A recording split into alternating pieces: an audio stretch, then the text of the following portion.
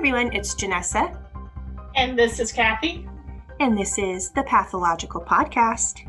And today we have a story of exorcism.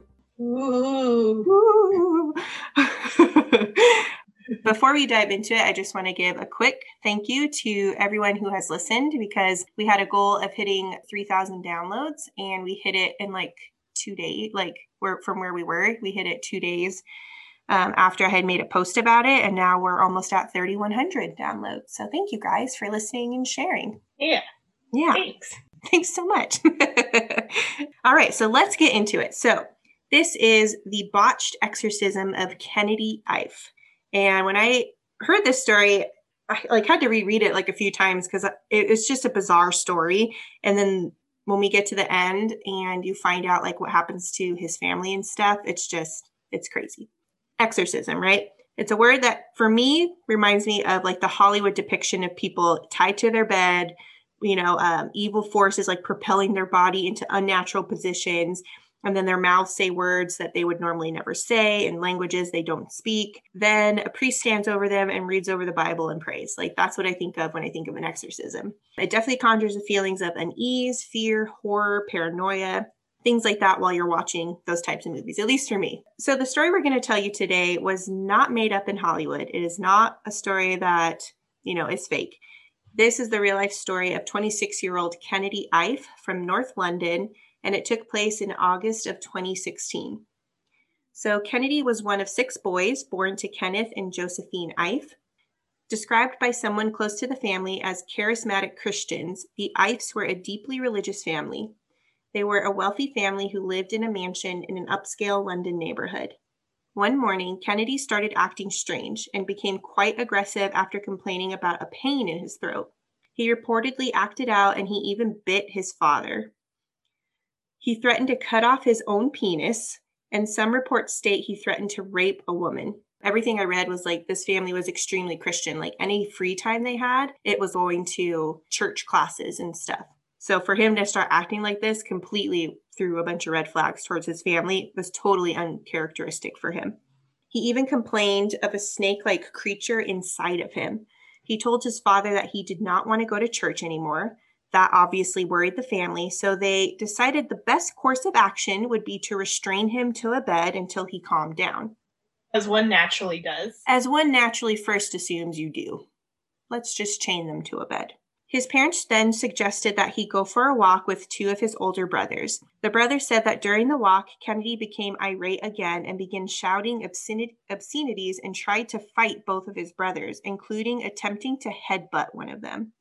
The brothers forced Kennedy back into their home, and that is when the family chose to restrain Kennedy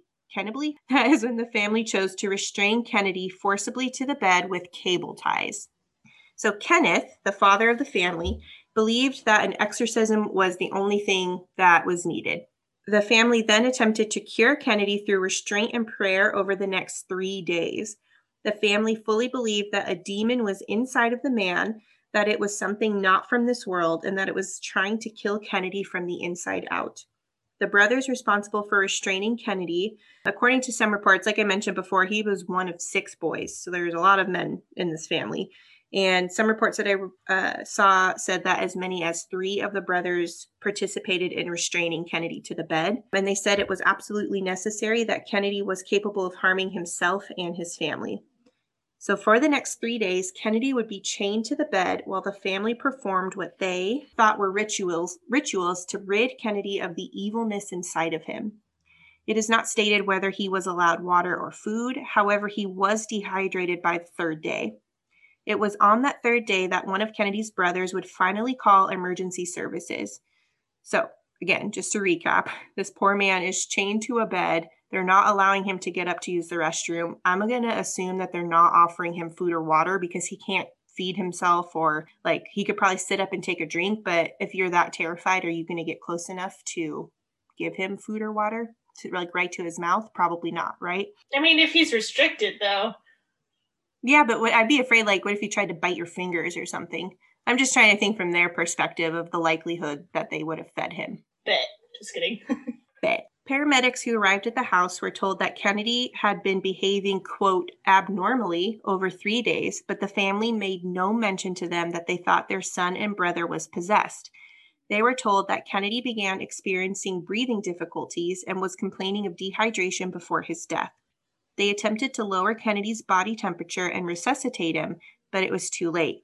The ambulance staff called the police when they saw the family carry out a quote, attempted resurrection over Kennedy's body.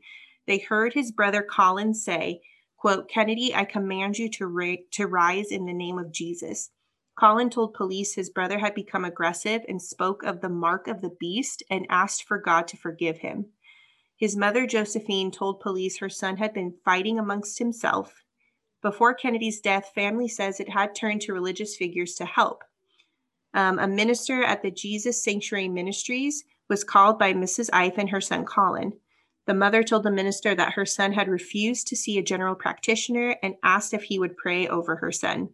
A search of their home would uncover a note on Miss Ife's bedside about the bewitching of offspring.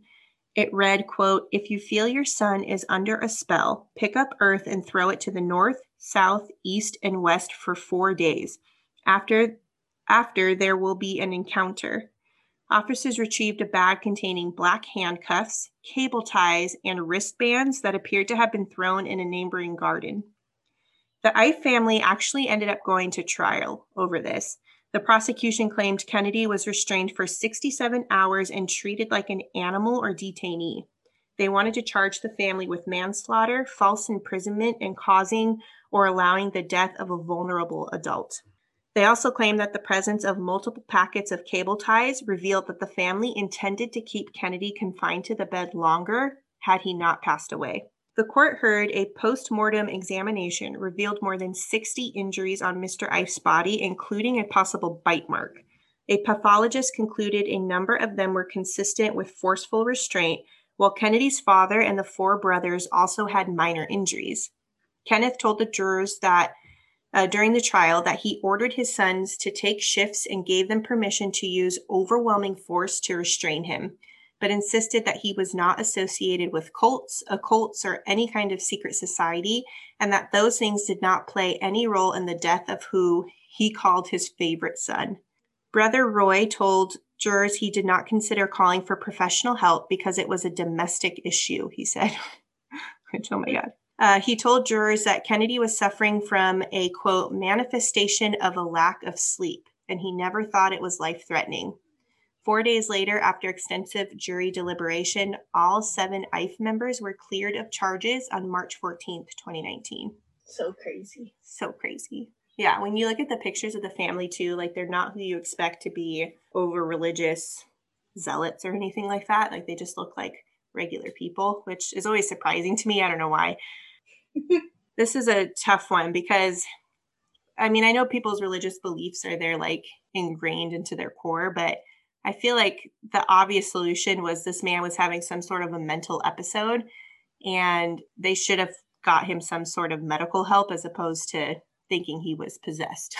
Yeah, and it's like the 21st century, so we have technology. Right?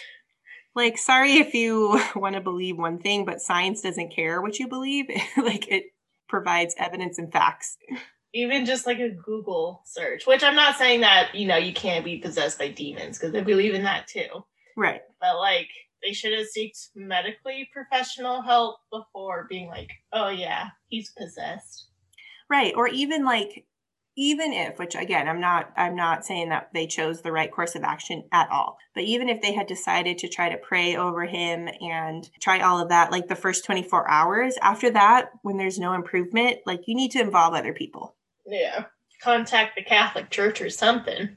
Right? Like, well, even then, I'm sure like those type of priests would have probably gotten help. I don't know anything about the type of religion that these people were a part of, but still bizarre to me that they got off. Also, how would you feel if you were the other sons and your dad was like, yeah, he was my favorite son? Like, be like, aw. Aw. Aw, no fair. Yeah, so that is the story of the botched exorcism of Kennedy Ife. Yeah. Make sure you guys follow us on our social media pages, Pathological Podcast on Facebook, Instagram, TikTok. Send us a message at pathologicalpodcast@gmail.com if there is a case or story you would like us to cover. That will do it. Then we will catch you guys on the next episode. Okay, bye. Bye.